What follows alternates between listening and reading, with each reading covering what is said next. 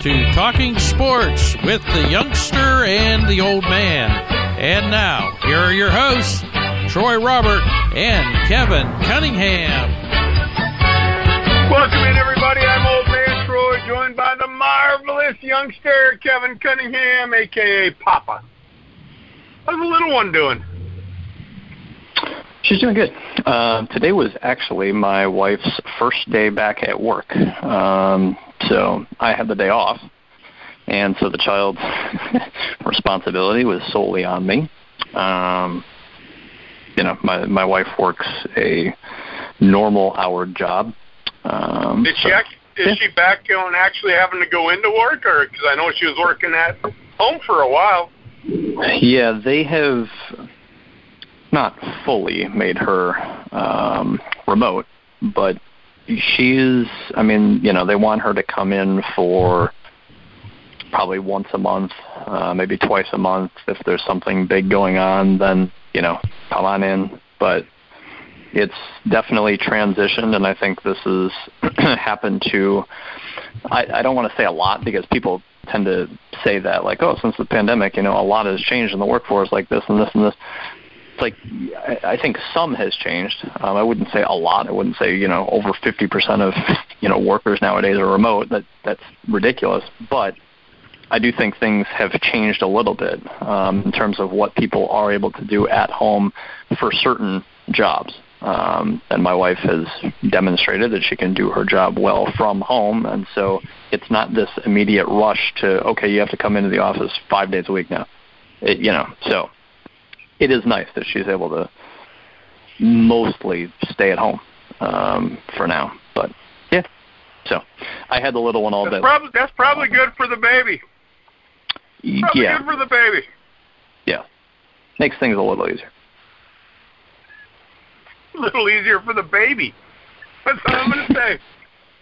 All right. No, to touch on that, youngster, I could do my job from home. I could remotely do my job, but it probably wouldn't be as effective just for what I have to deal with and being in the plant. But I could, and I have.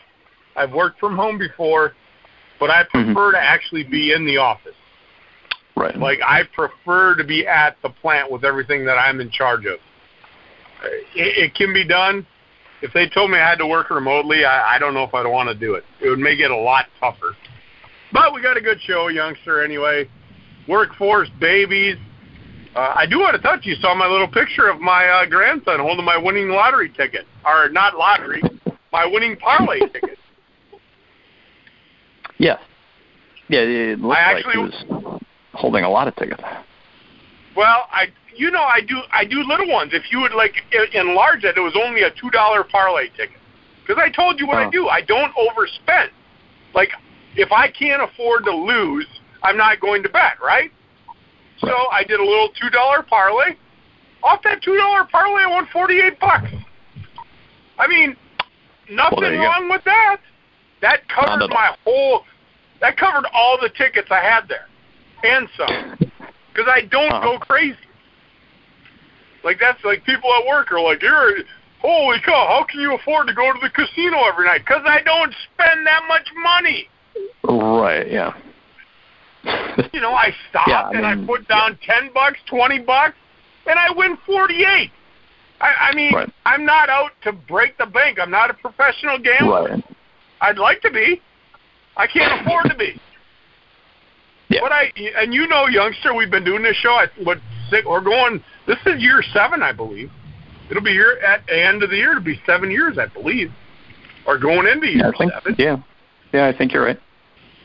And I've hit on some parlays, and I've hit on some of these things, but I don't go jack wild with $500, $200. Right. Yeah. No, they're just little things. And then my wife's like, why didn't you bet more? Because then I would have lost it, and you would have yelled at me. Right. At the end of the day, how often are you hitting your money times 24? Like you're saying, you put in $2 for a parlay and it actually hits, and you get back 48. That's That's an extreme long shot. If you're sitting there jacking up $100 every single parlay you do to win $48,000, how many hundreds of dollars are you losing before hopefully you actually hit a $4,800 realistically is what it would be. But so, I mean, how many hundreds or thousands of dollars are you willing to lose before hopefully one of your long-time, parlays actually ends up hopefully paying for itself? Because you could sit there and go through, 30 different parlays and lose and be out $3,000. And by the time you actually hit a $2,500 one, you could still be in the negative. I mean, that's, so in any case, unless you're sitting there with millions and millions and millions of dollars and you're able to, throw down $100 and $1,000 like it's no problem, then feel free. But I think the way you do it, it makes more sense for the average human being. Is that right, Troy? Or you might be on mute, or you might be texting due to work. We will move on with the show. We did want to bring up a soccer topic. Yeah, I was on mute, youngster. I'm sorry. Okay. Sorry. You're good. We wanted to bring up a soccer. I understand. A soccer topic before football very quickly. Obviously, football is going to dominate the show, but very quickly with soccer, the United States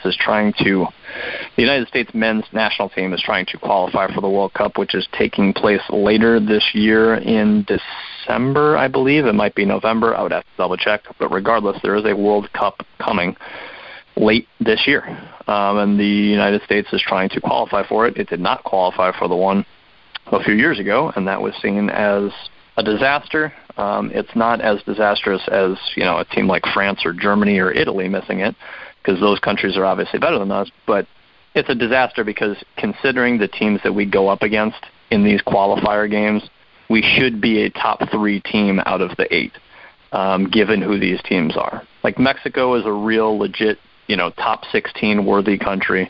Canada and the way they're playing and the way that their young offensive pieces have grown to, truly be at a level where they're starting across the world in the best leagues for some of the best teams. You're actually seeing it. You've seen it these first 10 games. Canada hasn't lost a single game. Again, there's a lot of Panamas and Costa Ricas and Honduras in the teams that we play, so it's not as though Canada's beating big, Germany, Italy, France, all those, really good countries. However, to go 10 games and not lose one, I do think there is something to Canada and their offensive potential. They're truly a fun team to get behind if you were if you were a casual soccer fan, because of the offensive potency that they do possess. But anyway, so through 10 games, the United States played a couple. They played one on January 27th, which was last Thursday. We're actually doing the show on a Monday, January 31st, courtesy of the Interpeak Coffee virtual studio line. Shout out to them. But so we're doing this show right after Championship Sunday weekend for the NFL. Again, we'll get to that in a second. But the United States on January 27th, they did beat El Salvador 1-0, as we should have. It is what it is. Not going to go in depth on that game. Yesterday, as we're doing this show, so on Championship Sunday, I can't talk today, January 30th, we played Canada at Canada's, one of their stadiums in their country, and we lost 2-0. Earlier this qualifying window, we played Canada and we drew 1-1 at home, essentially. And so we went to Canada on Sunday, this past Sunday, and lost 2-0. We gave up a goal in the 7th minute. I did not watch this game because for whatever reason it just passed me by as to when it was on. I would have liked to have watched, but I did not. And so we gave up a goal in the 7th. It was on Sunday, youngster. It was on Championship NFL Sunday. I didn't even watch that game. I would have recorded it, at the least. Because I've watched, I think, all of these games outside of one. So I'm going to go there, youngster. You're talking about last Thursday, and I told you I would have bet on those 3 games that were played last Thursday. And I kind of was mad at myself because of work, and I was going to parlay the World Cup qualifying games. I would have won because I would have taken the USA, and I would have taken all the winners. My thing is, I'm kind of disappointed they only beat El Salvador 1-0 at home. I would agree. And I've told you this. We had this conversation maybe a year ago. Until the U.S. can prove to me that they're a dominant team, I mean, there's no reason that they shouldn't get to the World Cup. There's no reason that they shouldn't be able to get out of the World Cup and into the knockout round. I'm watching this qualifying. I'm not impressed. I'm not impressed. The USA has not turned the corner in soccer. And you know I'm a soccer guy. And maybe I'm more critical because I played the sport, I coached the sport at a pretty high level in college. I just don't understand. Even though we got a ton of, if we took all the best athletes in America and it was our only sport, then we might be as dominating as some of these other countries. But even then, youngster, the guys on the roster, why are we not winning games? I'm going to give kudos to Canada. They have put together one heck of a roster. Yeah. But really, you can't go to Canada and draw. If you are going to be I air quote, powerhouse in soccer, you don't lose to Canada 2-0. Right. You go to Canada and draw. You don't beat El Salvador 1-0. Right. I mean, I'm at the point, youngster, I'm disappointed already in USA soccer. And we're not even out of qualifying yet. I'm like putting a blind eye and a deaf ear to qualifying right now. Because so far to this point, I'm not impressed. I am not impressed with the product they have. And that's coming from a true soccer guy. Like, I am a through and through soccer guy. And I'm done. I'm not watching. I'll follow. I'm not watching anymore. I'm not impressed. That's all I got. Continue. Fair enough. I will say this, that this is the most talented roster I think we've ever had. However... And thus my point, youngster. Thus my point with the results I'm watching on TV. I got better things to do. Like, I would rather change my grandson's dirty diaper than watch USA Soccer right now. That's out because of what you just said. This is the most talented team they've had probably since the Alexi Lalas days. And they're squeaking by El Salvador. They're getting dominated by Canada. I'm too frustrated. I would rather change a dirty poo-poo diaper on my grandson than watch them play soccer right now. What I was going to say is that the problem with this team, despite the talent, is that all of this talent is basically 20 – I mean, I would have to go through and literally look, but probably over half of the best players on the roster are under age 22. That's what this United States team is this World Cup window realistically. Yeah, they should get to the World Cup if they do anything realistically with how ridiculously young this team is. If they made it to the top 16, it would be unbelievable because of how young they are. And so it's hard because, again, it can be told to a casual fan that, hey, this, realistically, at the end of the day, once these guys all retire and they're done with soccer, this might be the most talented group we've ever had. And yet you look, and like you're saying, Troy, the results are not matching that statement. But again, part of it is because of how young they are. The other part of it is how inconsistent the lineups have been due to mostly injury. Some have been suspension, but mostly injury.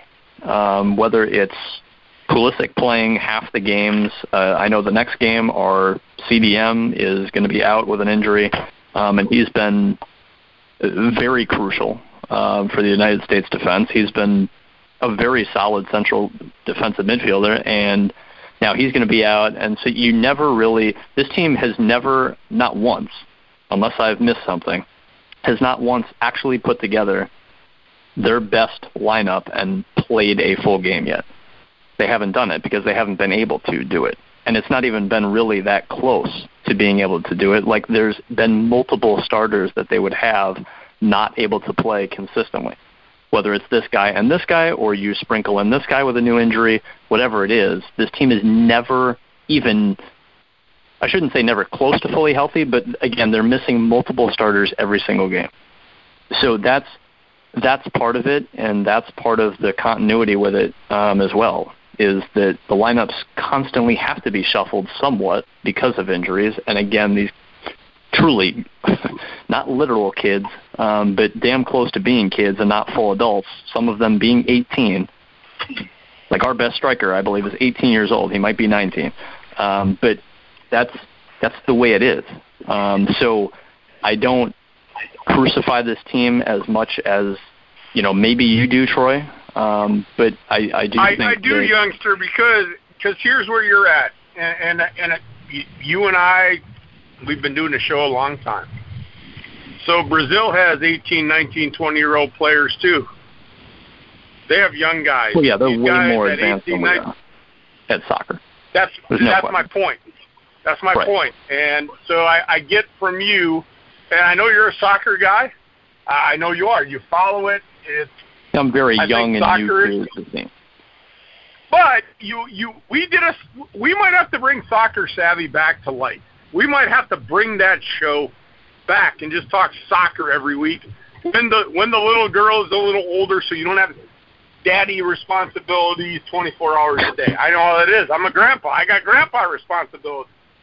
I told you that last week. My son and his girlfriend had COVID. I was a full-time grandpa, 24 hours a day.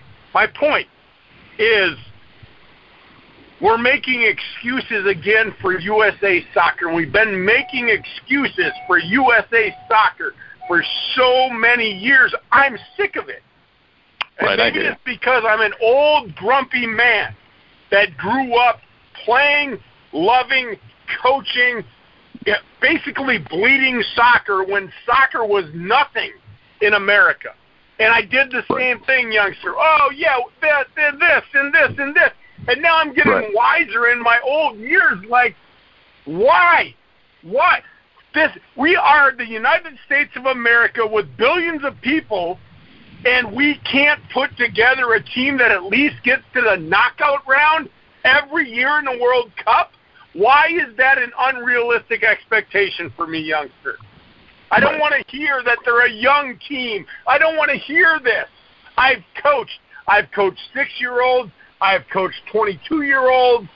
It is all about development, and USA Soccer lets down fans like me because they don't get it right.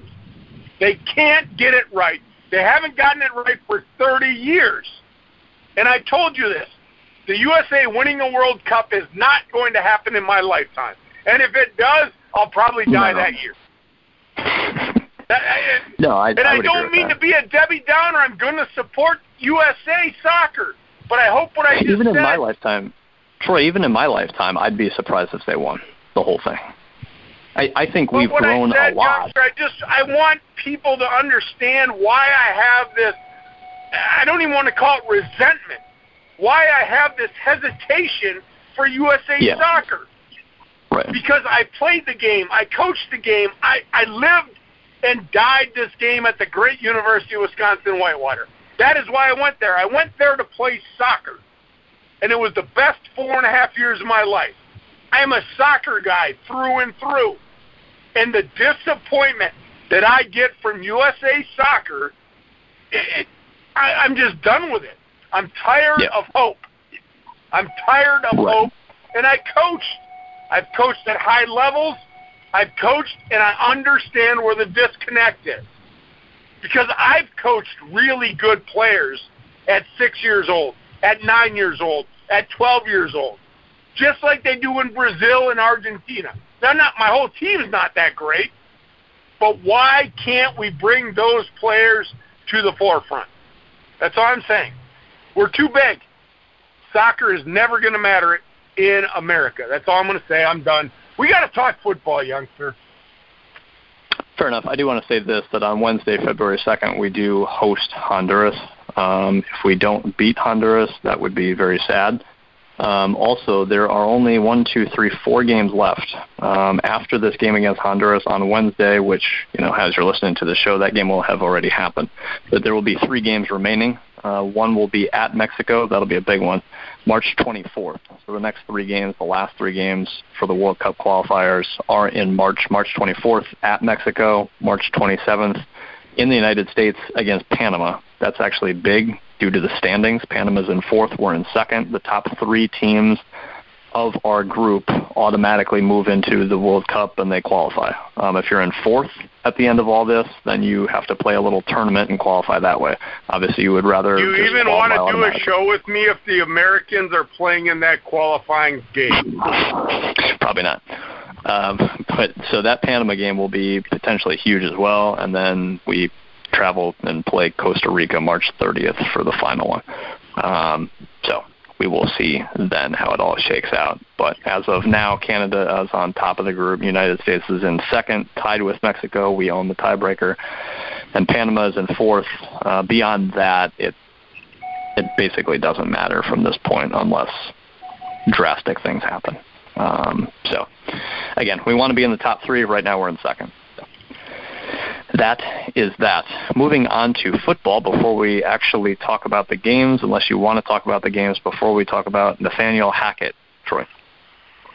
No, I want to get it out because we already ranted and raved about soccer for, 21 minutes? We got to, 6:17 my time, I believe. So, no, that's fine. Like I said, we should bring Soccer Savvy back. I get passionate about soccer, and I get real worked up right now.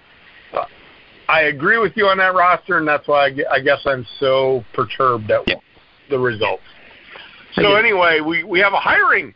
Nathaniel Hackett is the new head coach of the Denver Broncos, and I kept hearing how sexy this job was. The Denver job is so sexy with the players and what they got going on, and that's one of the top jobs in the NFL. And the Denver Broncos went out and hired Nathaniel Hackett of the Green Bay Packers, the offensive coordinator who doesn't game plan the offense, nor does he call the plays. But he has Aaron Rodgers to make him look good. Troy, before you keep going, I wanted to say this very quickly. Before his time at the Packers in 2019, up until now, before that, he was the offensive coordinator for the Jaguars for 3 years. They hadn't had a good offense. The little 2-year window they were good was all because of the defense. Before that, he was the quarterbacks coach in Jacksonville. They never had great quarterback play outside of Bortles throwing for a bunch of yards because they were losing. And outside of that, before that, 2013, 2014, he was the offensive coordinator for the Bills. I don't remember how good the Bills' offense was in 2013, 2014. My guess is it wasn't unbelievable. That's why he downgraded and only lasted a year or 2 in Buffalo to a quarterback coach in Jacksonville the year after. So before that, then you start talking about, being, quarterbacks coach and offensive quality coach and back to college and stuff like that. But so before this Packers offensive coordinator job, it's not as though he was super successful anywhere in a place where he was really gaining steam to, become a head coach, in my opinion anyway. Well, and that's where I'm going with this. And I've been in a position, youngster, where I've been a coach, and I've had to hire assistant coaches, and depending on their level of expertise, it all depended on how much responsibility I gave them, right? So I'd hire an assistant coach, and sometimes you had to fill a position, and there's some coaches you trust, and Matt LaFleur trusted Nathaniel Hackett. Aaron Rodgers likes Nathaniel Hackett. But what has Nathaniel Hackett done for the Green Bay offense? If we really want to get critical about it, he should have not gotten a job after that loss to the 49ers because the offense played like crap. I don't blame the special teams. We talked about it last week. I don't blame special teams. The defense played great. I blame the offense. I blame the offense. You're the offensive coordinator. And now you're going to Denver. I told you this. Usually I don't share my thoughts prior to the show, but I did in this one. You know right where I'm going with this. Denver hired Nathaniel Hackett to get Aaron Rodgers in Denver. And that's fine. Take him. But if I'm the Green Bay Packers, I want Jerry Jeudy, I want Courtland Sutton, and I want your draft picks. There you go. I'm going to deplete your roster for you to get Aaron Rodgers. Right. And then you can go to Aaron Rodgers and say, we tried to trade you. It didn't say we just got to give you away for nothing. This is what we want back for our young quarterback. We want 2 weapons, and we'll give you our 4-time MVP. But give us your 2 best receivers. Right. Is there anything wrong with that offer, youngster? Yeah, they're not going to do that, right? No, but we attempted to trade you. Yeah, there is, to me, there honestly is nothing wrong with that offer. Because, again, we're seeing what happens when you do get an obvious top 10 quarterback like Matt Stafford to the Rams, and you see him trailing by double digits in the fourth quarter of the NFC title game, and he's able to come back and win. With Jared Goff, they're not able to come back and win. With Matt Stafford, if you're willing to give up multiple first-round picks, that's the dividend. That's what the payout is that you have a chance to come back down double digits in the fourth quarter in the NFC Championship game. You either have a quarterback or you don't. Youngster, I don't like that, but I just want to say this. Is Aaron Rodgers, you know my thought on this. So I thought the Broncos hired Hackett to get Rodgers there. That's fine. And Rodgers may go and say, I want to be traded. I want to blah, blah, blah. Well, a lot of people are like, oh, Jordan Love. I actually tend to like Jordan Love, and I think he'll do okay with the way Matt LaFleur can call a game. Now, he called a bad game in the playoffs, but we don't need a home run ball with A.J. Dillon, with Aaron Jones. Maybe I'll take Noah Fant. Right. I'll take Noah Fant and Courtland Sutton. There, I want those 2 players because I really believe the Packers should franchise Davante Adams just to screw Aaron Rodgers over. Like, guess what? You're going to go to Denver, but we're going to keep Davante Adams this year. There you go. Have fun. Because he'll either sign the tender to play or he'll sit out all year. And what happened to Le'Veon Bell after he did that in Pittsburgh? Didn't really do much after that. Now, Adams is different, but I'm being one of these shysty little guys like, it's time. You want Aaron Rodgers to do all this stuff? Let's screw him over. We'll try to trade you, but I want a lot. I want a lot in return for you, not draft picks. I want players. If it's Denver, I like Sutton, I like Jeudy, I like Fant. But I want 2 of those guys, plus I want your draft picks. That's what I would do if I was the Packers. There is nothing in writing that said it had to be fair. We're going to give you up. We want stuff in return. I mean, that's still fair. I don't think that. Carry on. You know what, youngster? Carry on. I'm done talking about it.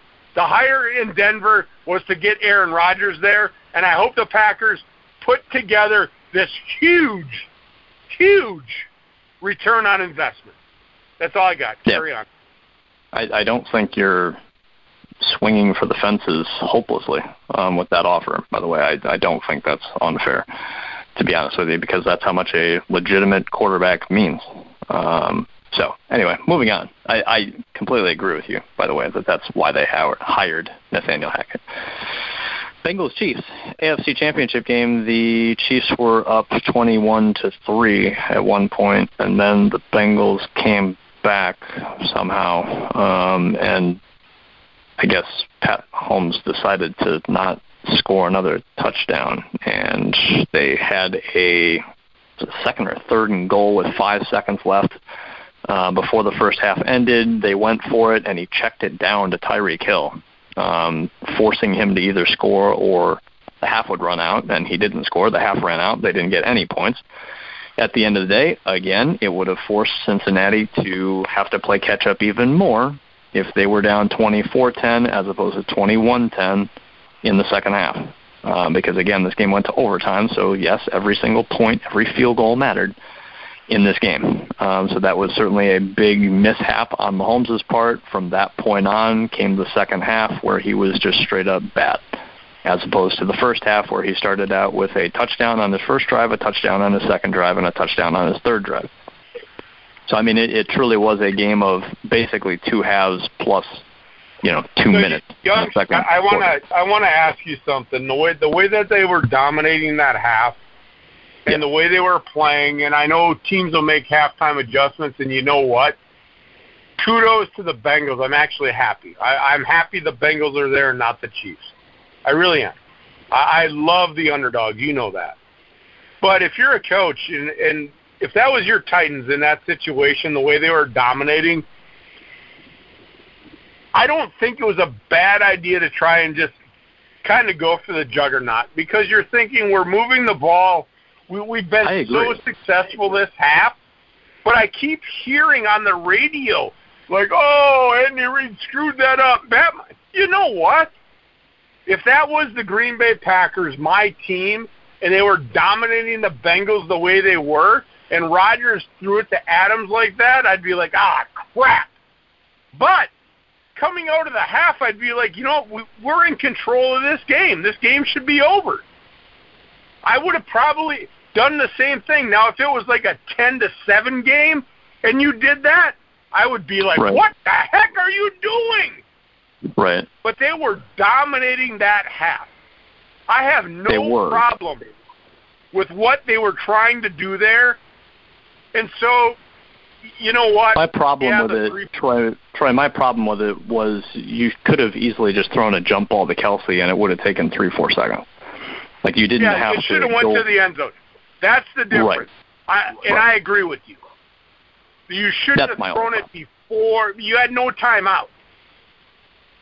And they always keep saying you got the 3 points in your pocket. So, throw it to the end zone. If it's not good, kick the field goal at that point. Exactly. That's my only problem. But to go for a touchdown there, I don't have a problem with that. No. But, Mahomes made a bad decision. He should have went to the end zone. And then he kept making bad decisions. Carry on. In the second half, I was going to get to the second half. The Bengals obviously made adjustments from the first half to the second half, and they basically just said, here you go. If you want to run the ball, you can. We're tired of Pat Mahomes just murdering us. So, even at the end of the first half, it could have very easily been 4 drives, 4 touchdowns had Tyreek Hill gone in or a different outcome happened there. The Chiefs, again, they were dominating the first half of that game, and then the Bengals, I think there was a stat I saw where they dropped 8 in coverage 45% of the time in the second half. Like, they were just, if you want to run the ball, go ahead. If you want to take, 4-yard gains through the air, go ahead. We're just not going to give you easy touchdowns, 30-yard, darts. And they said no. And in the first half of this season, Pat Mahomes had problems adjusting to that. In the second half of the season, he adjusted to it perfectly, and they went on whatever it was, a 7-8 game winning streak. Then they lost to Cincinnati. But they were firing on all cylinders again. The defense was playing good, and the offense was back to being the Chiefs' offense that we know the Chiefs' offense realistically is, which is, at the end of the day, it's the best offense in the league. However, teams have figured out that the best way to try and slow them down and have a chance is to not give up 30-yard, 70-yard plays fairly consistently. And so you have to overdo it. You have to drop 8 sometimes, a lot more than you would ever think of dropping 8 defenders and just rushing 3. Like, you have to be that drastic against the Chiefs' passing offense because it's that dynamic and it's that good. It's what you have to do. The problem is, whether it's Andy Reid, whether it's Patrick Mahomes, they don't audible, they don't assume assume that adjustments are going to be made, and they never react to it. You don't adjust to the adjustment, and that's a huge thing in sports, is that obviously if you're a halfway decent head coach, offensive coordinator, defensive coordinator, whatever you are, and things aren't going well in the first half, you make adjustments for the second half. Then it's on that team, if those adjustments work, to react and change the way you're going about things because adjustments have been made. So now you have to make an adjustment. That's the problem with Pat Mahomes, Andy Reid this entire year. I don't know exactly who. I put more of the blame on Mahomes because he has the ball in his hand, and you can just see that he tries sometimes to go for the 35-yard bomb down the field despite it being double covered, and it ended up being picked off in overtime. Well, we talked about this youngster. We talked about it in, 8 weeks ago. That's the problem. Mahomes wants the splash play. That's the Chiefs. Right. They want the big play. They don't want to check it down. They don't. My problem is even greater. That why were you not running the ball? If they were consistently just being like, "Hey, here you go." You know what, youngster? You follow football. Guess who I played in the DraftKings on Sunday? I played McKinnon. I put him in there at like $3,800. That guy was tearing. He could have tore the Bengals up. He was averaging 5 yards a carry. Troy, he averaged 5 yards a carry. Clyde Edwards-Helaire, who has had a bad year this year, averaged 6 yards a carry. To me, in my opinion, he's straight up better than Clyde Edwards-Helaire. And I'm not going to get into our little history with Mr. CEH, but McKinnon's a lot more dynamic and a better pass catcher, and he's just better than Clyde Edwards-Helaire. I never got my Inner Peak coffee from that bet we made there either. I do need to get that sent out. Pat That's Mahomes, a good time to just Mahomes. talk about our sponsor, though. We want to thank Inner Peak Coffee for sponsoring our show. Thank you, Inner Peak Coffee. We appreciate it. I had to throw it out, youngster. I had to, but now you got a little girl. Every dollar matters. I'm not going to hold you to that bet. It's more the fact that I won. Your coffee. Pat Mahomes, even when he ran at 6 yards a carry. McCole Hardman, even when he ran it, 9 yards a carry. The point is that they were their top 4 rushers in their game averaged at least 5.4 yards per carry in this game. And again, it's like, why in the world are you not running the ball more? Why in the world are you not checking it down and taking the 4, 6, 7 yard gains when they're clearly right there? That's how you have to beat Patrick Mahomes and the Chiefs. This is clearly the model. What I saw in this game from Andy Reid and Pat Mahomes was the arrogance of 4 straight AFC championship games. We're going to go to our 3rd straight Super Bowl. It doesn't matter. We're that great. Right. Like, it's even more of an arrogance than a Belichick arrogance. That's what I saw during this game. I agree. That's why I took Troy, honestly. Go ahead. I'll let you go.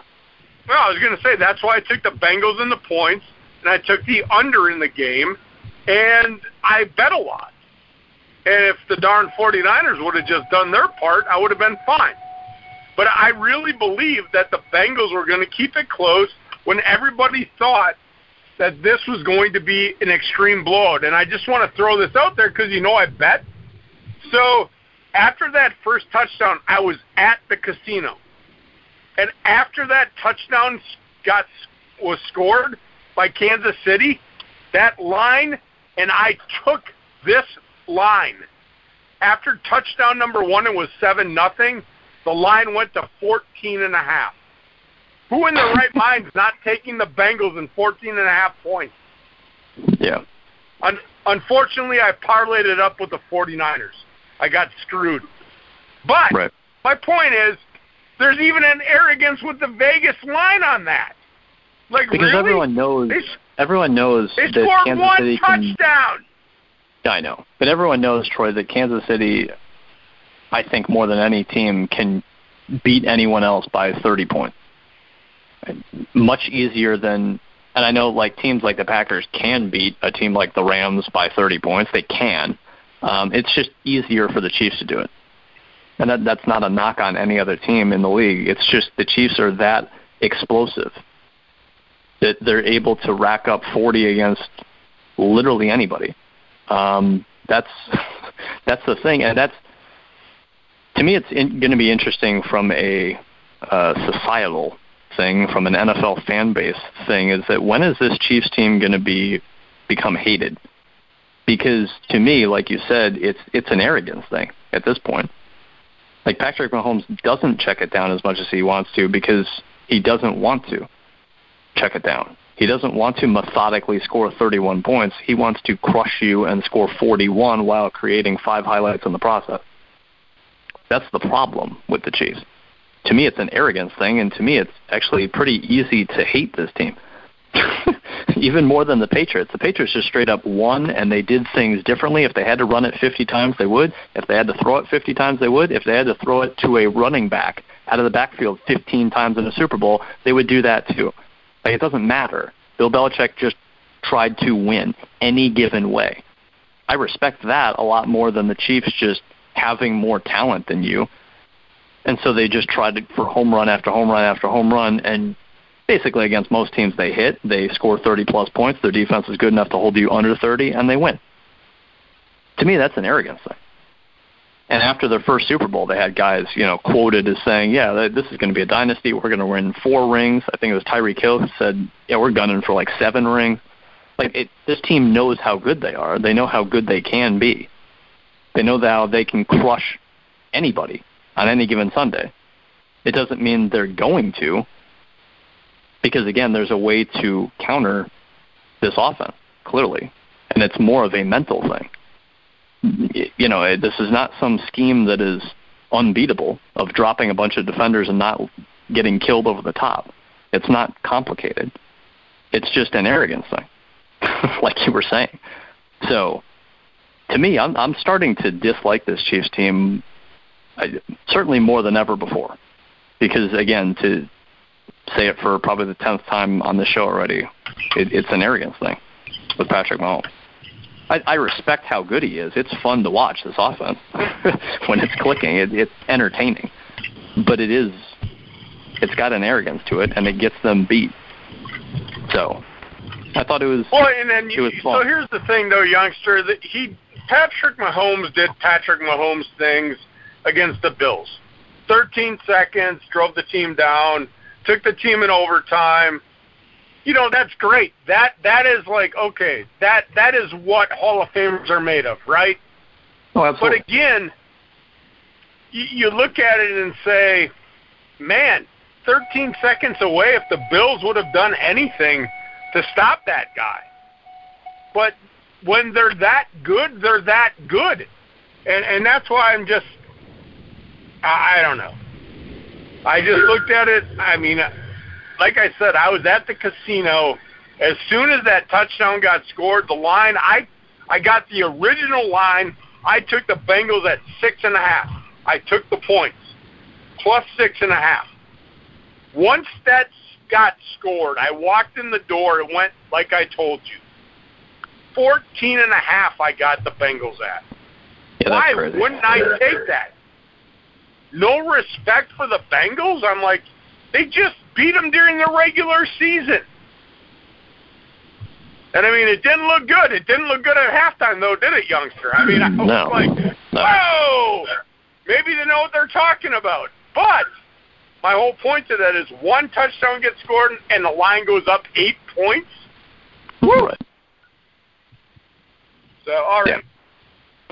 Yeah. NFC. Let's go to the NFC. Rams, 49ers.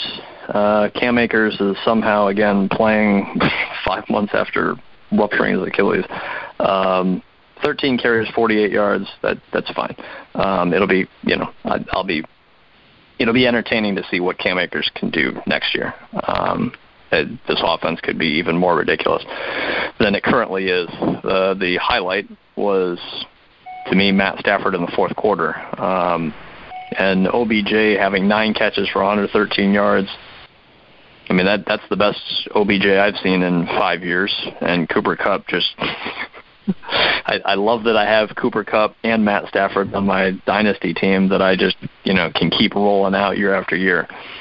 Because it looks like this combination has worked so far this year, to say the least, obviously. But, again, this 49ers team is just so tough-nosed and wants to kill you on the ground and beat you that way, which you have to respect it. And the roster is really good around Jimmy Garoppolo. Obviously, Jimmy Garoppolo is not a top 10 quarterback who makes others around him better. I do think it's possible to win with Jimmy G. No, he should be in his second Super Bowl, though, youngster. He really should. I agree. I'm not saying that. So that's the thing. Would I want Jimmy G to be the quarterback of the Packers when Rodgers leaves? No, I wouldn't. No. I won it. And I No, thought, because you're forcing yourself to have to hit on a number of draft picks and bring in one or two free agents that really bring you over the top so that your roster has to be loaded around Jimmy G. It's the same thing in Tennessee with Tannehill. I like Tannehill more than Garoppolo, but your roster needs to be really good if Ryan Tannehill is going to be the starting quarterback for your team winning a Super Bowl. That's just a fact. That what annoys me as a Titans fan is that the roster was really good and they didn't get past one game. That's what was annoying. But so this 49ers team, it's like they've got really good running backs. They've got Deebo Samuel utilizing as being a running back nowadays. He's a top 5 playmaker in the game, regardless of position offensively. And then you have Ayuk. You still have George Kittle, who's a top 5 tight end easily. Can I stop you there, youngster? I want a quick question, youngster. Yes. What we're seeing with Deebo right now, do you think that is the prototypical / draft pick that teams are going to look for in the top 10? A guy that can be out there, be a dominant receiver, but you can slide him into the backfield. Do you think this is a gimmicky thing, or is this something that now college coaches are going to try to help their big-time stars go to the NFL? Like, I can play receiver and running back. And if you go back, there's a guy in Green Bay called Ty Montgomery that tried this role when they were depleted at running back. Right. That wasn't a big thing. It was like, oh, what a necessity. This is blah, blah, but now you're looking at it. So I want your thoughts. Do you think moving forward, because the running quarterback, the mobile quarterback, that to me, I still, and you know my thoughts on this, I still believe in the pure passer. I believe in that. But a guy like Deebo, I'd look at that and go, you know what? That is the ultimate weapon. That guy can play receiver, and that guy can knock down linebackers at a running back position. What do you think, youngster? Are we going to see more Deebos coming out in the next couple of years, next 5-10 years, as guys that can change the game? I think colleges already do this, Troy. I think the difference is that the NFL is always 10, 15 years behind college in terms of, hey, this can actually work. And part of it is rules-based, like running quarterbacks. If you had to be a running quarterback back in the day, if your name's not Michael Vick, you were going to get annihilated because of what players could do to opposing quarterbacks. Nowadays, you can get away with running the ball 10 times a game as a quarterback, and you can be okay. You don't want to run it 15, 20 times like Lamar Jackson does. That's probably not going to bode well long term. But to be Josh Allen and run it 8 times a game, to be Pat Mahomes and run it 5 times a game, to be Aaron Rodgers and run it 3-4 times a game, that's okay. Russell Wilson does it. Tannehill does it 3-4 times a game. That's fine.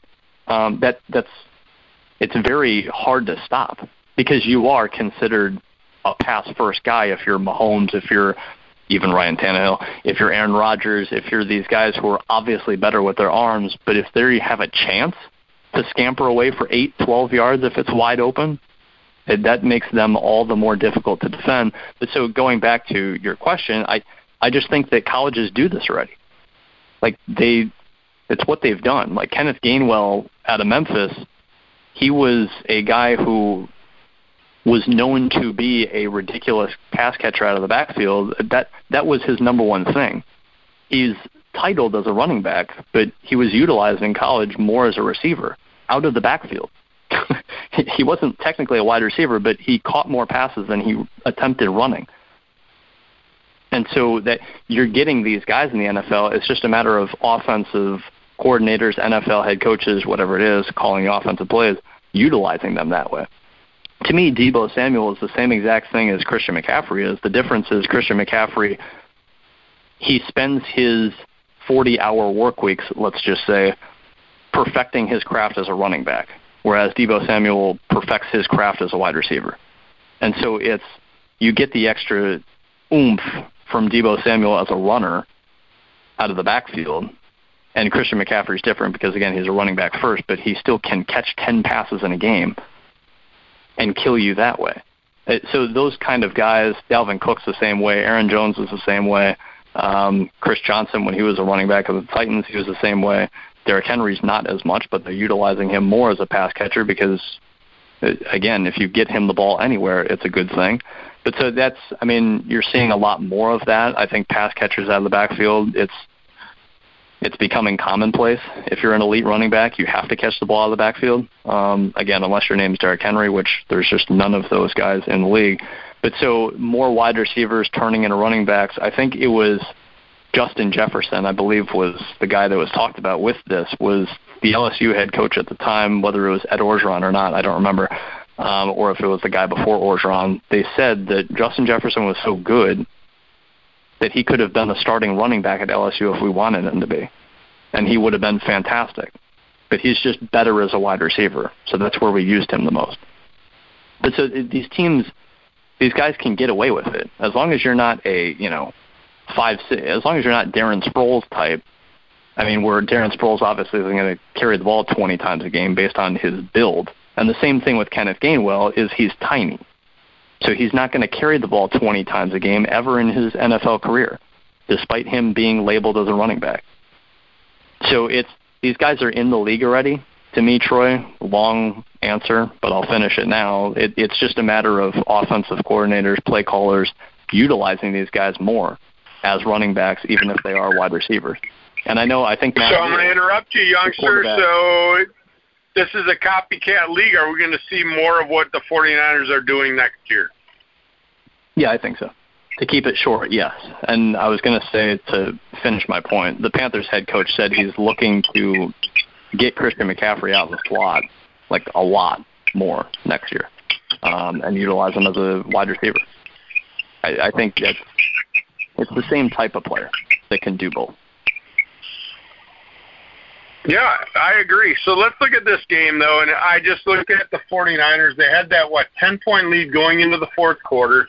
So the Rams set a record for biggest comeback.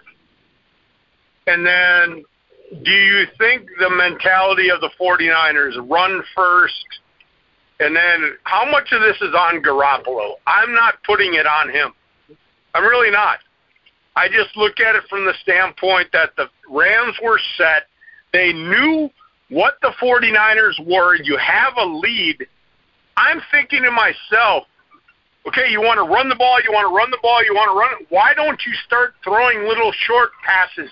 You have a guy named Kittle that can get open in the middle of the field. What is wrong with a 7-yard pass instead of a -2-yard rush? I mean, I was watching this game, and as soon as I watched this, I'm like, you know what, they're going to lose this game. Because all they want to do is just try to pound the ball. They want to run the ball, run the ball, run the ball. Garoppolo is by no means a guy that's going to take you back, and we saw what happened. He tossed it up, and they intercepted it, and that was the game. But I'm not talking about that. I'm talking about prior, in the fourth quarter. I would have just started passing the football, like safe passes, not chucking it down the field for 40 yards. But you have to think. What are the Rams going to do? They're going to stack the box. They're going to shut down the run. They're going to shut down Samuel. So and why don't you use play action? They did. And throw it to Kittle. Yeah. They did. That's exactly what the Rams did. Like, Debo had 7 carries, 26 yards. Elijah Mitchell, 11 carries, 20 yards. As a team, San Francisco only ran it 20 times. But the reason was because they got 50 yards out of it. They weren't effective doing that.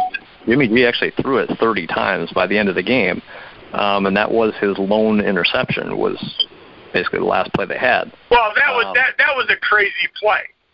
No, I mean, at that point, they're pinning their ears back, and even if it's Aaron Rodgers back there in that situation, the Rams are doing the same thing. That defensive line is actually really good.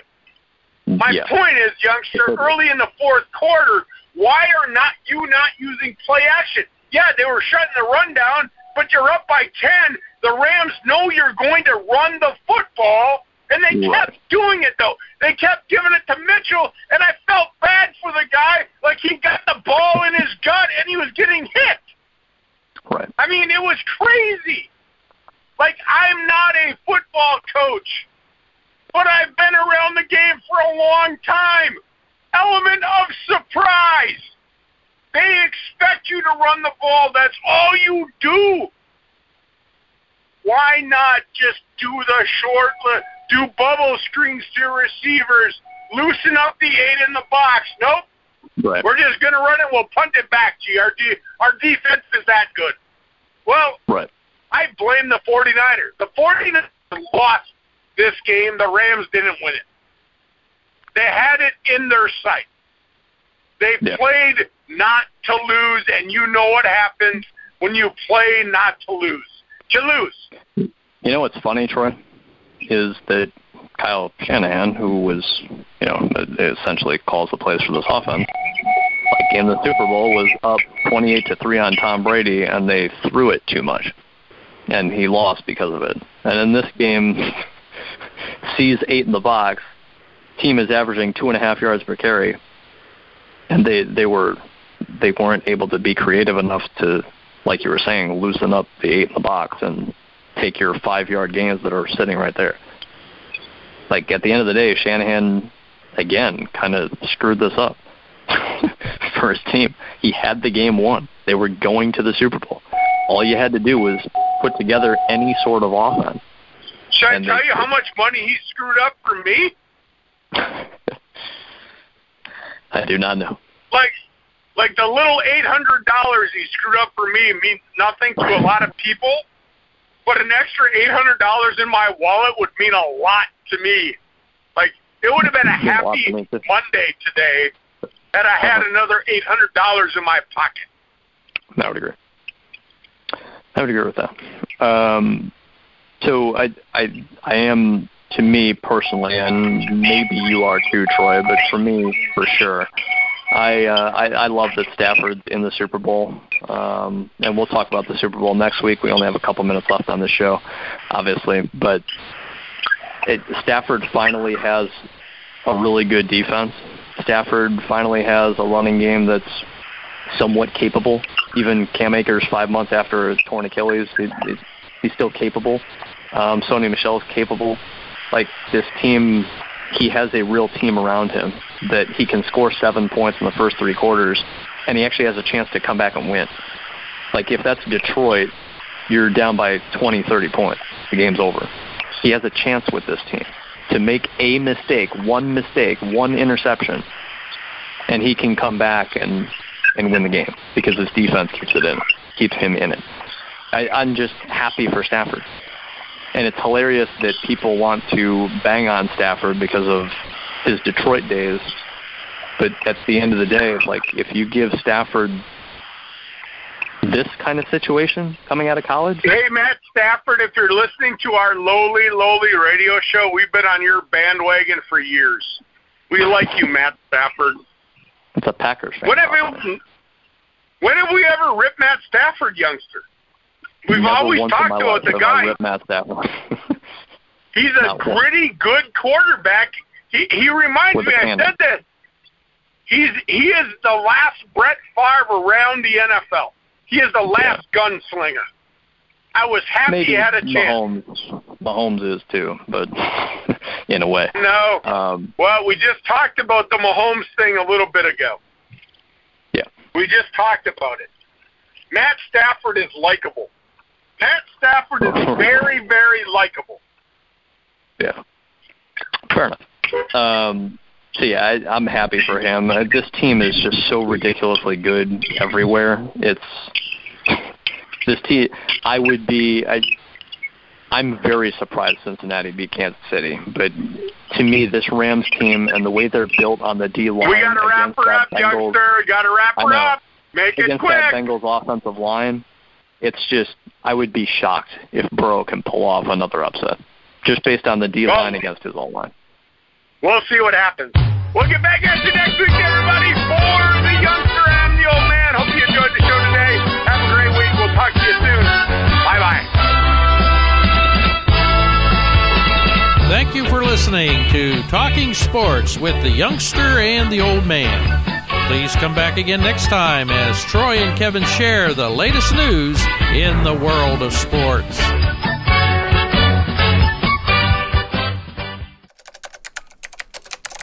Streaming live on your computer and on your smartphone.